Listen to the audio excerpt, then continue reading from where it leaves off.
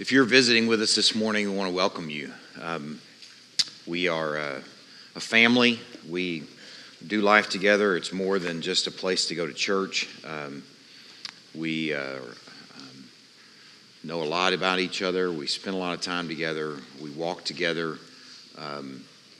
As you're joining us this morning, you're kind of parachuting into that context, and I know that can be frightening. Visiting churches can be a really scary deal. You never know what folks might do in a church setting, and you never know what churches are like, and they're just some very different churches. And whatever your experience this morning, the main thing that I want you to hear from us is that we're cheering for you as you search for a church home.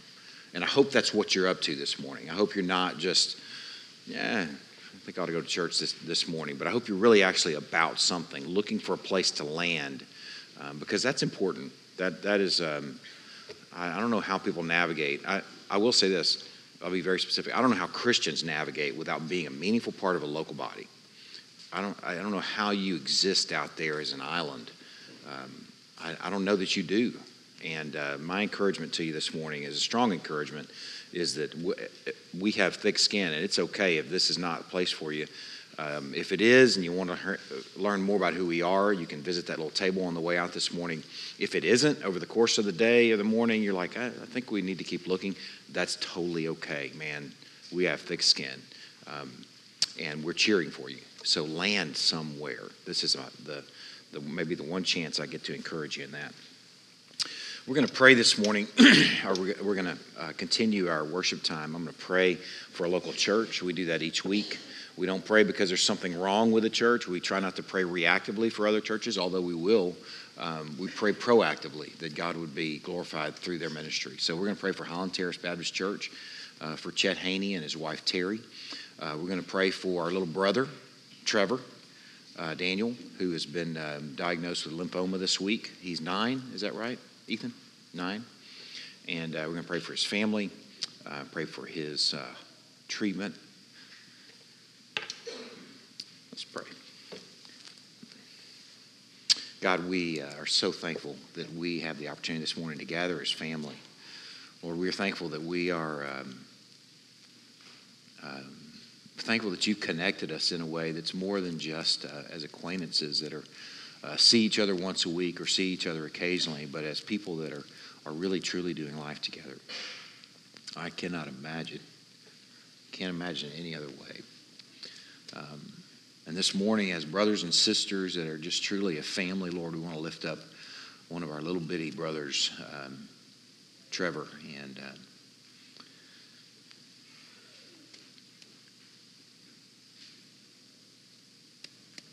a lot to pray for there. I'm not sure I can get through that. Pray for his family. Pray for his parents, his brother and sister. I pray for Trevor. Lord, I pray that through this that you will grow him to be a giant. And we are entrusting his care to you, his body, his heart. I pray that he's not afraid, that he's leaning into you. And pray that you'll be glorified through what's going to be a challenging season. Lord, also this morning we want to pray for another church in our community. Pray for Highland Terrace Baptist Church, for Chet Haney and his wife Terry. Lord, we pray that there are great problems at Highland Terrace Baptist Church, like parking issues and space issues for people to sit, or people to have class as they study the Bible together. Lord, we pray that they have issues like trying to figure out where they're going to put their little kids in the nursery. Lord, we pray that they have big problems like trying to figure out how they're going to employ the offerings that you are providing through the people of God there at Highland Terrace in kingdom work, Lord. I just pray for big and great problems for them, Lord. And I pray that they are seeking your face as they're going through those types of things, Lord. I pray for Chet and Terry. I pray for their marriage. I pray that they are fueled by worship, Lord. I pray that the passage that we've been in these last few weeks and will be in this morning, I pray that's something that something that they know well, are well versed in as they are walking in this living play of the relationship between Christ and the church and their marriage. And we're entrusting them to you, Lord. We're entrusting the church to you. And thankful for the opportunity to lift them up this morning. Lord, we turn these few minutes over to you. I pray for clarity of speech and mind. Pray for just a sweet time of equipping, not only for husbands, but for worshipers this morning. Lord, we pray these things in Christ's name. Amen.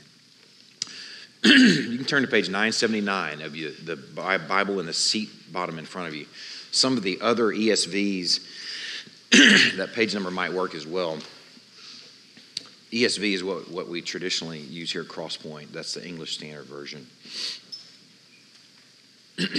979. I didn't even say what passage. Ephesians 5. Turn there myself.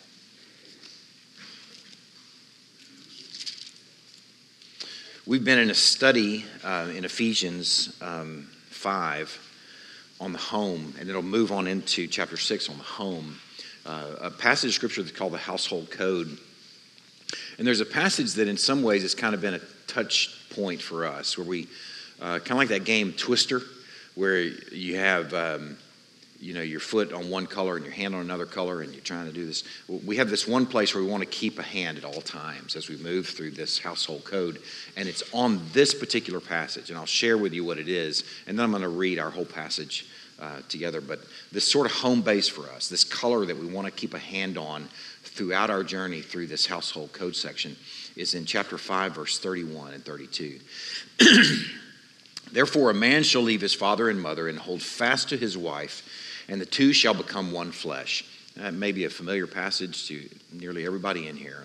Most weddings, I think that's shared at some point in this verse 32. This mystery is profound, and I'm saying that marriage, refers to Christ and the church. This is a quote that goes all the way back from the book of Genesis. It's an ages-old design that we're studying this morning, thousands of years old, an ancient design and the design of marriage. And the beauty in this passage, as Paul 2,000 years ago shared with the Ephesian church, is that millions of unions, including the unions that are represented in here, all point to the archetype, okay, the source, the model, or they all model after the archetype of the relationship between Christ and the church. What's really wonderful about this passage is that Paul, in some ways, says, okay, what's been a mystery for thousands of years, I'm now going to explain to you. All of those unions are about Christ and the church. So that's why I was able to pray this morning. I'm praying that our husbands will be equipped, but I'm also praying that a room full of worshipers will be equipped, because it's not just about husbands and wives. We're talking about the relationship, ultimately, of Christ and the church. That it's as you read this passage, or as you listen, I'm going to read this passage here in a moment. There might be times where you're wondering, Paul, are you talking about husbands and wives? Or are you talking about the relationship between Christ and the church? And I think the answer is yes. Yes, we're talking about both. Okay, and probably more so the latter. Okay, I'm going to read our whole passage, and then we'll move into our plan for the morning. Excuse me. Beginning in verse 25. Husbands, love your wives as Christ loved the church and gave himself up for her, that he might sanctify her, having cleansed her by the washing of water with the word, so that he might present the church to himself in splendor, without spot or wrinkle or any such thing, that she might be holy and without blemish. In the same way, husbands should love their wives as their own bodies. He who loves his wife loves himself. For no one ever hated his own flesh, but nourishes and cherishes it, just as Christ does the church, because we are members of his body. Therefore, a man shall leave his father and mother and hold fast to his wife, and the two shall become one flesh. This mystery is profound, and I'm saying that it refers to Christ and the church. Let me give you a plan for the morning. I want to give you kind of a map. I like to have a listening map where as I'm listening to someone speak, where I have some idea where they're going. The map for the morning is we're going to be in verses 28 through 30, okay, for home base, which is embedded right in the middle of the section that I just read. 28 through 30. We will deal briefly with verses 31 and 32. but home base will primarily be verses 28 through 30. I'm going to give a light orientation, kind of acquaint you with the passage. Okay, that's going to happen first. And then second, we're going to deal with two claims that Paul makes from this passage. Two claims, okay? And then third, I have a silver bullet help for husbands. I mean, it's a home run. So if you're a husband and you've been looking for a silver bullet, you're here in the right place at the right time. Divine appointment. I'm going to read verses 28 through 30 again with just a brief orientation. In the same way, husbands should love their wives as their own bodies. He who loves his wife loves himself. For no one ever hated his own flesh, but nourishes and cherishes it, just as Christ does the church, because we are members of his body. This phrase, in the same way, is something that sort of points us backward and points us forward. It points us backward to a contrast that Paul has already been developing there, that if you've been here these last few weeks, even if you've paid attention this morning, you probably already noticed this, but it's a contrast between husbands and wives and Christ and the church.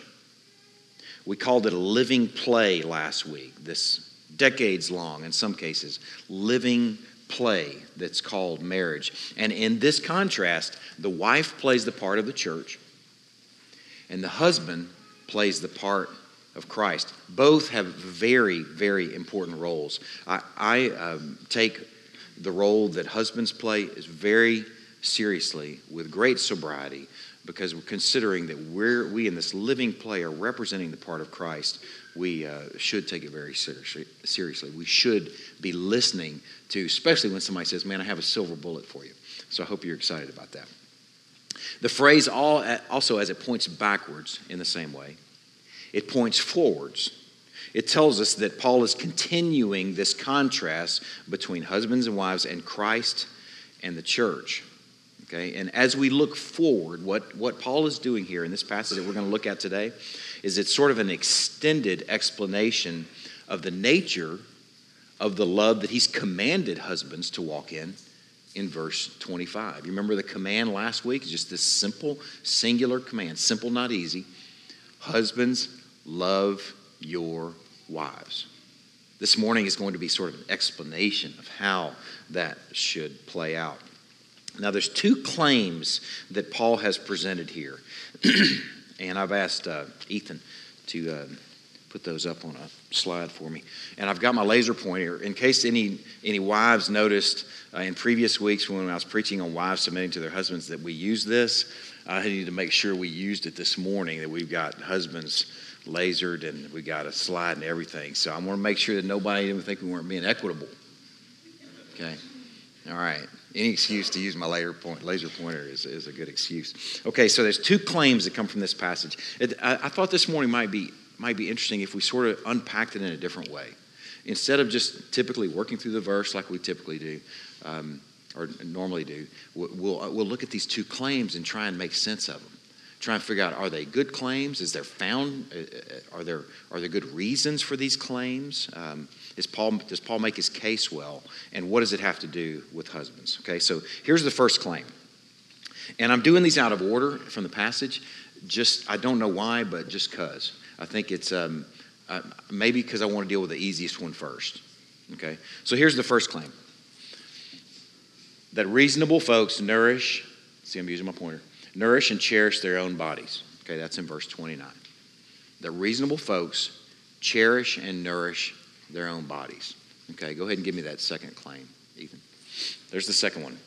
The man who loves his wife loves himself, in verse 28. We're going to spend these next few minutes sort of unpacking these claims, sort of trying to make sense of them. Okay, this first claim, you can leave that up there for a while, Ethan, and then you can just take it off when you feel like the time's right. Okay, the first claim, no one ever hated his own flesh, but nourishes and cherishes it. Now, this claim is pretty easy, and this is why I wanted to deal with this one first, because I think it's the easiest of the two. You don't have to be a rocket surgeon to figure this one out.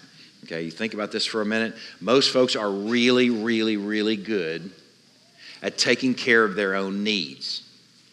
Okay, from day from day one. Now, a baby is not going to be able to take care of him, but he can sure cry out, or she can sure cry out and say, I'm hungry, or at least indicate that they are hungry or messy and need some attention.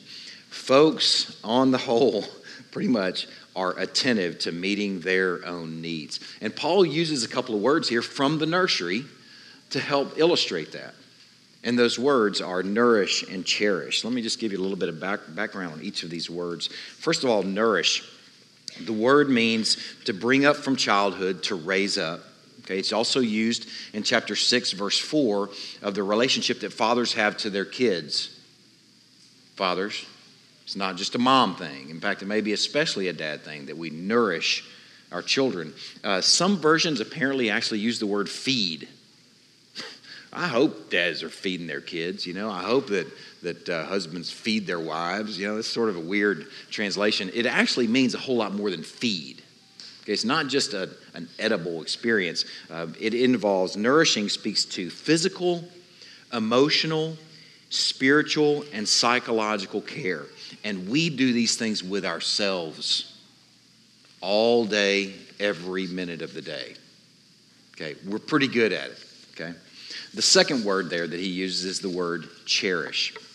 This word literally means to heat.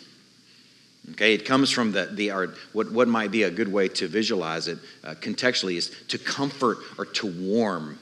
Like when you're cold, you do like everybody does. You put on a cardigan, right? Jeff Ott, runs for his cardigan. Yeah. Of course we all do. We tend to ourselves when we're cold. We're really good at it. Nobody really had to teach us how to do these things. Most folks are pretty attentive to meeting their own needs most, if not all, of the time. In fact, I would call it our full-time job. And some people are especially attentive to meeting their own needs. I've been accused of being high maintenance, and I don't know why. That, like when we travel, I have separate bags for all the different things that I need to tend to myself. I am very, very attentive to myself. So there is a term for that. It's the term high maintenance. But we all maintain ourselves to a pretty high degree pretty well. When we're hungry, ideally before we get to the point of being hangry, we get some food. When we're cold, we get a blanket or a jacket. When we're tired, we rest. There's a guy that we ride bikes with, a handful of guys, even in our church, that ride bikes together often, bicycles, not motorcycles. There are probably some motorcycles too, but I'm talking bicycles. And there's this guy that we ride with in town. His name is Sonny. And I hope this is not a bad thing I'm sharing with you, because I don't think it's a bad thing. I think it's pretty amazing. This guy has more stuff on his bike than anybody I've ever seen. He's like a traveling he's like a bicycle version of a storm chaser. All right, he's got multiple power meters on his bike. Okay, power meters it measures how many watts you're actually putting into the bicycle wheels. He's got multiple power meters on one bike. Okay, I don't know why, but just in case one goes out or something. He's got like things that detect the wind direction and speed, and thankfully it's not one of those little things that spin around with a cup on it, but it wouldn't surprise me if he had one of those mounted on his handlebars. He's got this cool like aerodynamic helmet, he's got all the gear and all the gadgetry on this thing. I was thinking about this week, if there was such thing as like you could run a pick into a vessel or something, he would probably do that so he could measure his lactic acid, his glycogen levels, blood glucose, while he's out riding. I mean, this guy is like a surgeon on the bike with all his equipment. And to top it all off, he has a pair of glasses that have a heads-up display in the glasses. All right, they make those now. I mean, a lot of guys that I've raced with over the last couple of years, they've only been around the last couple of years. You can see your watts, you can see everything up here within a heads-up display in your glasses. And he's got those. I mean, this guy is like a visual, I think, of how we all move. I mean, really, if we're hungry, man, it's on a heads-up display. Let's go to Chick-fil-A. We got to take care of that. If we're tired, it's on a heads-up display. The little fuel thing is running low. we go rest somewhere. We park it somewhere. We are great at this. Sonny, just as a visual of, I think, what we all do really well. Now, one of the things that I think is cool as you really consider Paul using these terms to describe a man. A man nourishes and cherishes himself pretty naturally. These two things we come by very naturally. Okay? We don't have to be taught these things. Okay? We don't need extensive training. The second thing that I think is interesting that comes as you really think about the two things, nourishing and cherishing, is we do this for ourselves regardless of our imperfections and our frailties. I mean, think about that. I think typically we don't abuse or neglect ourselves if we've been a jerk to somebody. Okay? We don't either, on top of this, I don't think that we necessarily abuse or neglect ourselves if we've disappointed ourselves. In fact, what I do is I go the other extreme and I go medicate. Okay, like say for example, if I'm on a diet and I've gone off the diet and I've disappointed myself, man, instead of taking it out on myself, I go get something to eat. Make me feel better. Man, think about this. This nourishing and cherishing thing, we come by it naturally for ourselves. Okay, we don't have to be taught to do this. And we do this for ourselves regardless of our imperfections and our frailties. This ministry to ourselves is consistent and relentless and not based on the performance of the recipient. You understand what I'm saying? Some people kind of nod their head like, I know where you're going with that. Exactly. Okay, you can take that where it should go. Okay, here's the second claim. Let's examine the second claim. The first claim, that's still up there. There's the first claim that reasonable folks nourish and cherish their own bodies. Easy. The second claim, the man who loves his wife loves himself. This one is a little more challenging to me. For it would seem a man who takes care of his wife, like as in nourishing and cherishing his wife, will just by nature of doing that, take care of himself less. I mean, really, if we're going to think about how the passage seemed like what's being communicated there, how the passage should read, it seems like it ought to read, he who loves his wife loves himself less. I mean, really, let's just be really honest about it. Let's think about this in terms of a full-time job. If you have a full-time job, and that's what I described that we all have, we have that heads-up display. We're constantly monitoring our levels of everything, and man, we're on it. If something's low, we're going to top it off. We're going to make sure we don't have anything that's running low there. That's a full-time job for us. If we have a full-time job, and then you take on a second part-time job, what's going to happen to the full-time job? It's going to suffer some because there's only so much of you. I thought about it this way. A man loving his wife and tending to her needs will have to leave some of his needs unmet. And I wanted to illustrate this in some basic math. Okay, I'm kind of dealing with some English stuff today and some math. You'll hear some English stuff later. So all the teachers in the room are really going to be excited. Okay, here's my math, my basic math. Here's my first math equation here. 24 hours in the day, that's a static thing. Okay, that doesn't change, and it's not going to change tomorrow. It's not going to change next week. There are 24 hours in a day. There's one of you, okay, before you're married. Think about this. This man, we're kind of aiming this at men. Men, before they're married, before they say I do, there's one man, so that man has 24 hours of needs met. It's a full-time job. Okay, now here's my next equation. When you add in another person, 24 divided by 2, that means you've got 12 hours of needs met. Okay, something's got to give. Okay, if we're just going to look at this as a math equation, something has got to give. It is basic math. It seems like this passage ought to read, he who loves his wife loves himself less. Okay? Now, let's see if we can crack the code on these two claims. Okay, the first one having to do with human nature, the second one having to do with disappointing math. Okay? We're going to try and crack the code on these two claims and figure out what they have to do with this union of husband and wife and this ages-old mystery of these ages-old millions of unions that display the archetype of Christ in the church. And I think that's where we have to go to crack the code. I think we have to go to the color that we put our hand on this morning and go back to that home base in verse 31 and 32. Let's look at it. If you're still there in Ephesians chapter 5, look at verse 31. Therefore, a man shall leave his father and mother and hold fast to his wife, and the two shall become one flesh. Okay, that's a key little phrase there. Two become one flesh. This mystery is profound, and I'm saying that it refers to Christ and the church. So what's going on here? Let me kind of give you a little bit of background into what's going on in this passage. When a man leaves his father and mother, he cleaves to his wife. This word cleave was actually used in metallurgy and had to do with like two different metals that were bonded, glued, or melded together. Okay, what's kind of cool about that, and what every man and woman in here should enjoy in that imagery, is that it doesn't become an alloy. Okay, so a husband and wife, when they marry, they're not somehow lost in one another. Okay, you don't become a blending where you're gone and she's gone, and now the two of you become some combination of the two.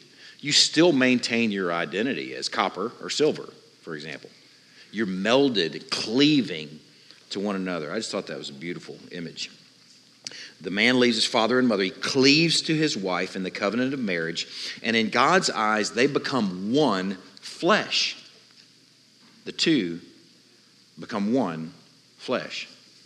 The union of man and woman is so profound that God sees them as one organism, really, one being. Not one and the same, okay? Not with one soul. You don't lose your identity. It's not an alloy. But one flesh with copper and silver, for example, melded together. This is a pretty profound union. In fact, it's so profound that you can walk into a wedding ceremony, okay, a man and a woman, who each are more related to your family members than anyone else in the world. You share DNA, after all. Okay? You share genetics, you share history, you share story. You walk into a wedding ceremony, and then when you walk out, that man and woman that were both connected more to their family genetically, DNA in every way, history-wise, when they walk out of that building, they're now more connected to one another than they were to these guys. That's how profound that covenant is. And we've used the phrase before over the years, covenant is thicker than blood. Beautiful, beautiful picture of the melding that takes place in the marriage ceremony where the two become one. I think that's what's going on. I think that's what's behind this passage in 1 Corinthians chapter 7. You don't need to turn there, but just kind of listen to what seems like is behind this passage. You can if you want. 1 Corinthians 7 verse 1. Now concerning the matters about which you wrote, listen to just the spirit of this passage. It's good for a man not to have sexual relations with a woman. But because of the temptation to sexual immorality, each man should have his own wife, and each woman her own husband. The husband should give to his wife her conjugal rights, and likewise the wife to her husband. Now listen to this passage here. This is the sort of the spirit of this union. For the wife does not have authority over her own body, but the husband does. Okay? And likewise, the husband does not have authority over his own body, but the wife does. I think what's behind that passage is this concept of the two becoming one. It's almost a sense that, hey, that's my body too. God liked us to be together intimately because that's my body too. We don't have to go into any greater detail than that, but you kind of get the sense of what I'm talking about. Now, with that in hand, okay, with that sort of concept in hand, where the two become one, let's go back to our claims and try and make sense of them. Okay, the first claim, that reasonable folks cherish and nourish their own bodies. Now, in light of marriage, okay, as a man previously cared for himself full-time, and which is okay, by the way, to continue to care for yourself, men, and take care of yourself. Okay, as he previously cared for his own needs, when he marries, then he also cares for, listen to this phrasing, the rest of him. He cares for the rest of him. He cares for who has been glued to him. He's to be mindful of her hunger as he has been his own. He's to be mindful of her warmth as he has in the past his own. And he's now, through this one flesh union of marriage, to care for her well-being as he's cared for his own. Like a man in the past has tended to himself with his heads-up display, taking care of these levels all day, 24 hours a day, 7 days a week. Now he's got 2 heads-up displays. He's got one in each edge of the periphery there. We can constantly monitor how his wife is doing, how things are going, asking and answering these questions of his wife. What do you need? Rest of me? Are you hungry? Rest of me? Now that's the ages-old fight. Where are we going to eat dinner tonight? I don't know. I don't care. But still ask the question. Let's try and figure it out. Where do you want to eat? Rest of me? Are you tired? Rest of me? Are you hungry? Rest of me? Are you cold? Rest of me? Are you frightened? Are you anxious? Are you happy? Are you concerned? Are you frazzled? Are you overwhelmed? Are you hopeless? Are you discouraged? Are you delighted? Are you sad? Rest of me? Man, you've got a lot on your heads-up display there that you have been tending to for many of you for many years. But you got a lot of data points to be caring for that second heads-up display for the rest of you, for that person that you've been united to. You should cherish and nourish her as you've done that in the past. The Christian husband, I think, when he says I do, he trades one full-time job for 2 part-time jobs. Okay? Now, this is a tall order for husbands. I'm going to have some really good news for you in a moment, husbands. I think that the silver bullet I've been promising you, I want to hold that out there. But I want to deal with the second claim first. Excuse me. I want to deal with the second claim. Let me get a drink of water. I hate to cough in this mic, but I really need to clear my throat. I hope I can do this without doing that. As to the second claim, the man who loves his wife loves himself. Okay? Seems like less. Remember we pointed that out. The man who loves his wife seems like he's going to be loving himself less. That hard-to-figure outcome makes total sense in light of the one flesh union between a man and woman in marriage. As he loves her, he loves himself because she's now part of him and he's part of her. Okay, we're not dealing with funny math. Let's put that equation back up there. I asked Ethan to do a little modification on that second. Yeah. Okay, what had previously been 24/1, where you got 24 hours a day of caring for yourself. When you're married, you know, in terms of numbers, you know, there's 2 of you walking around. There's still copper, there's silver. Okay, you think you're going to put a 2 underneath there, but that 2, according to what happens in the marital union, that 2 is gone and now there's 1. It goes back to 1 again. 24/1 still equals 24 hours of needs met. Okay, this isn't fake news. This isn't funny math. This is just truth. Okay, this is what happens for a man in the union of marriage when he cares for his wife. He's still caring for himself. That's how he's able to continue caring for himself as he's caring for his wife. And here's the counterintuitive beauty in this. This comes from reports from husbands who are loving their wives this way. Okay, first-hand reports. Okay, check this out. The counterintuitive beauty. A husband who genuinely cares for, tends to, nourishes, and cherishes his wife actually ends up blessing himself more so than he would if he was just tending to himself 24/7. It's like an exponentially more. It's crazy. These are reports, first-hand reports. And you know what's interesting? The opposite of that is true for guys who in marriage continue to just focus on themselves 24/7, the most unhappy guys in the world. I got a guarantee for you guys. Keep at it where you're just living by your own heads-up display and so focused on your own needs, you're going to be the unhappiest guy in the world. But the reports from guys that are actually really tending to their wives in an attentive way is, man, there's a blessedness in that. More so than the guy who's tending to himself 24/7. It's just crazy. When he gives up the full-time job of tending to himself and takes on 2 part-time jobs of nourishing and cherishing both himself and his wife, he makes more money than he did in his original full-time job.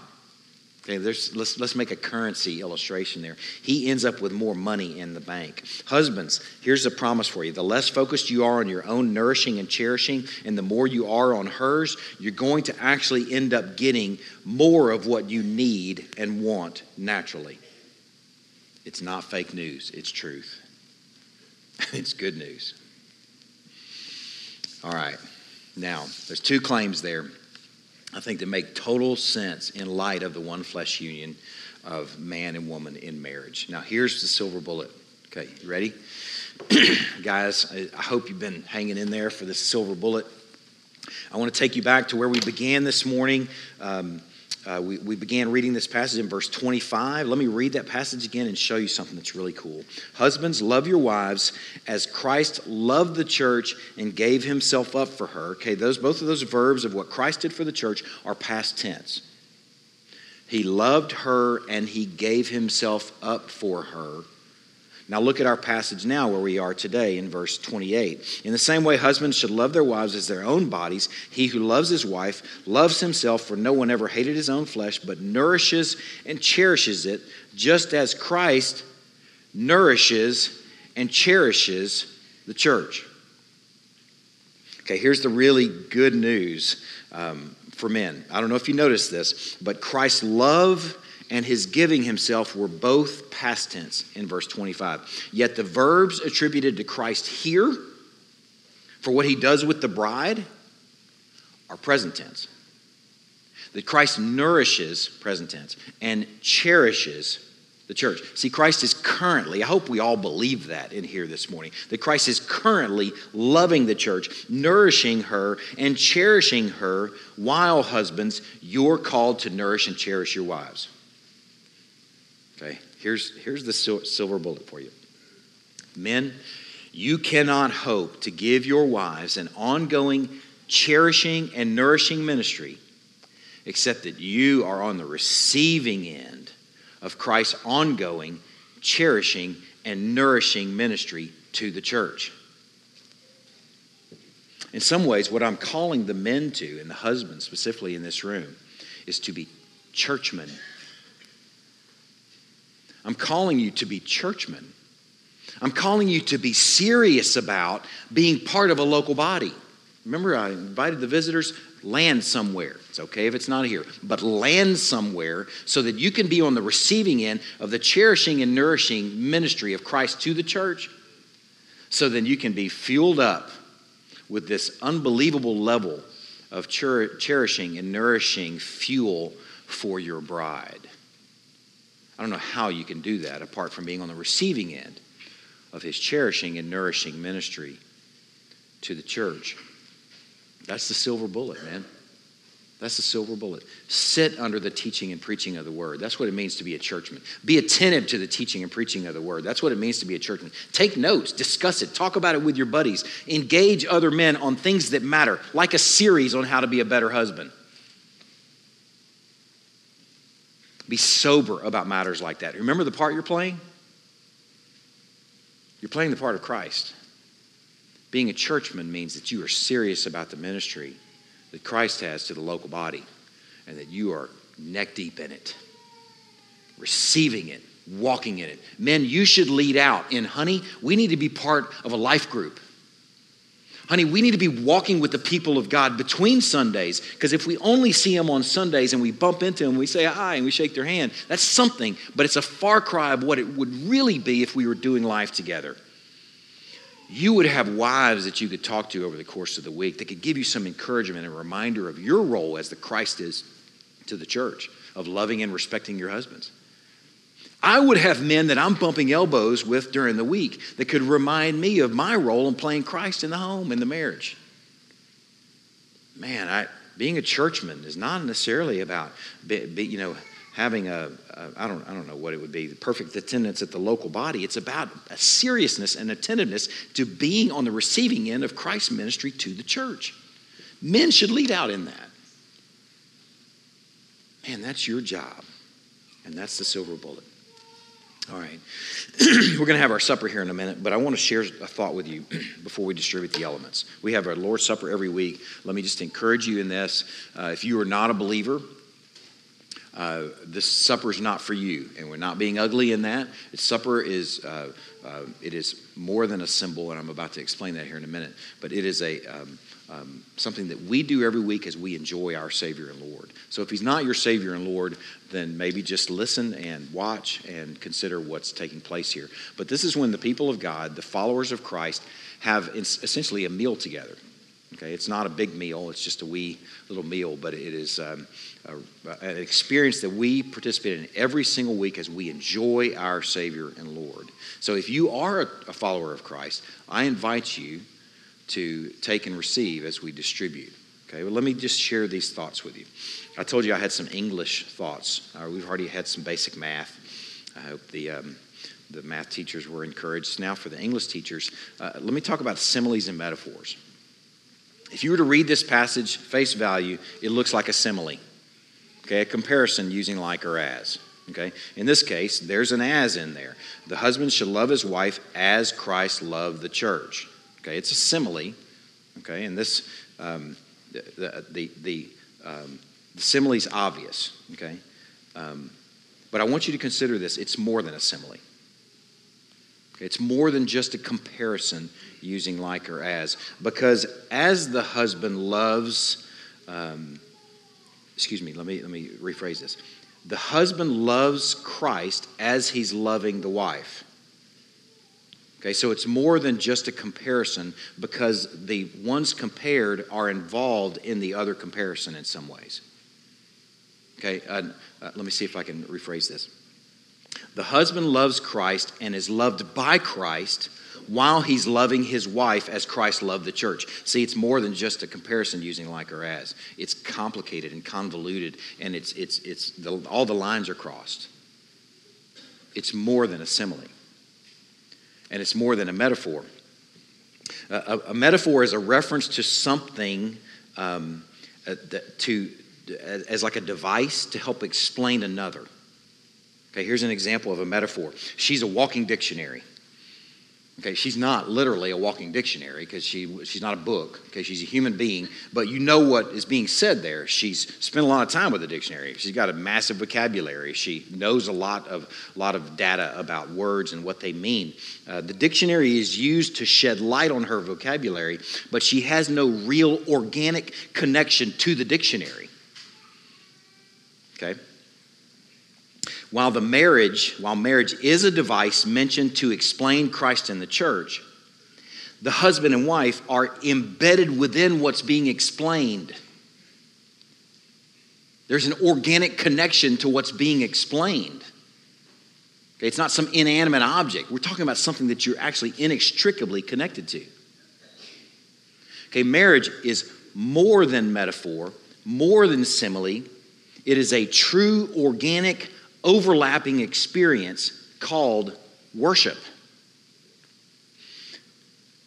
When Christ is nourishing and cherishing, the nourishing and cherishing, we're talking about worship. When the servant husband is served by Christ, we're talking about worship. See, I think it's the best plan that Satan could possibly have to just make all this stuff symbolic and simile and metaphor. He can do that with a supper too. It's just a symbol. Okay, if we just view this as just a symbol, then why bother gathering with a local body to have the supper? But if you view it as something that's more than just a symbol, we're not talking that we're saying that we're believing that this is somehow turning into the body and blood of Christ. I'm not saying that. But I believe when God's people gather and we take the supper together, it is a real experience of our Savior. Just like when a husband loves his wife as Christ loved the church, and a wife loves and respects her husband, there's this real experience of the gospel going on there. It's not just a symbol. And nor is this. We experience and enjoy together our groom in a real way. He's here with us.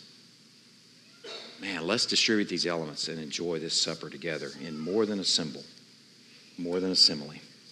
Let me pray. Lord, we are thankful for these few thoughts that we've been able to consider this morning. I'm thankful for these claims. I'm thankful for what you've shown us about the role of the husband. Lord, I'm thankful for what you've shown us about Christ, that he has an active part in nourishing and cherishing us.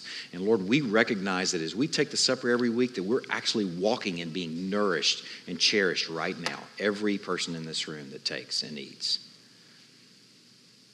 I'm thankful that this has been more than a marriage study, but it's been a gospel study.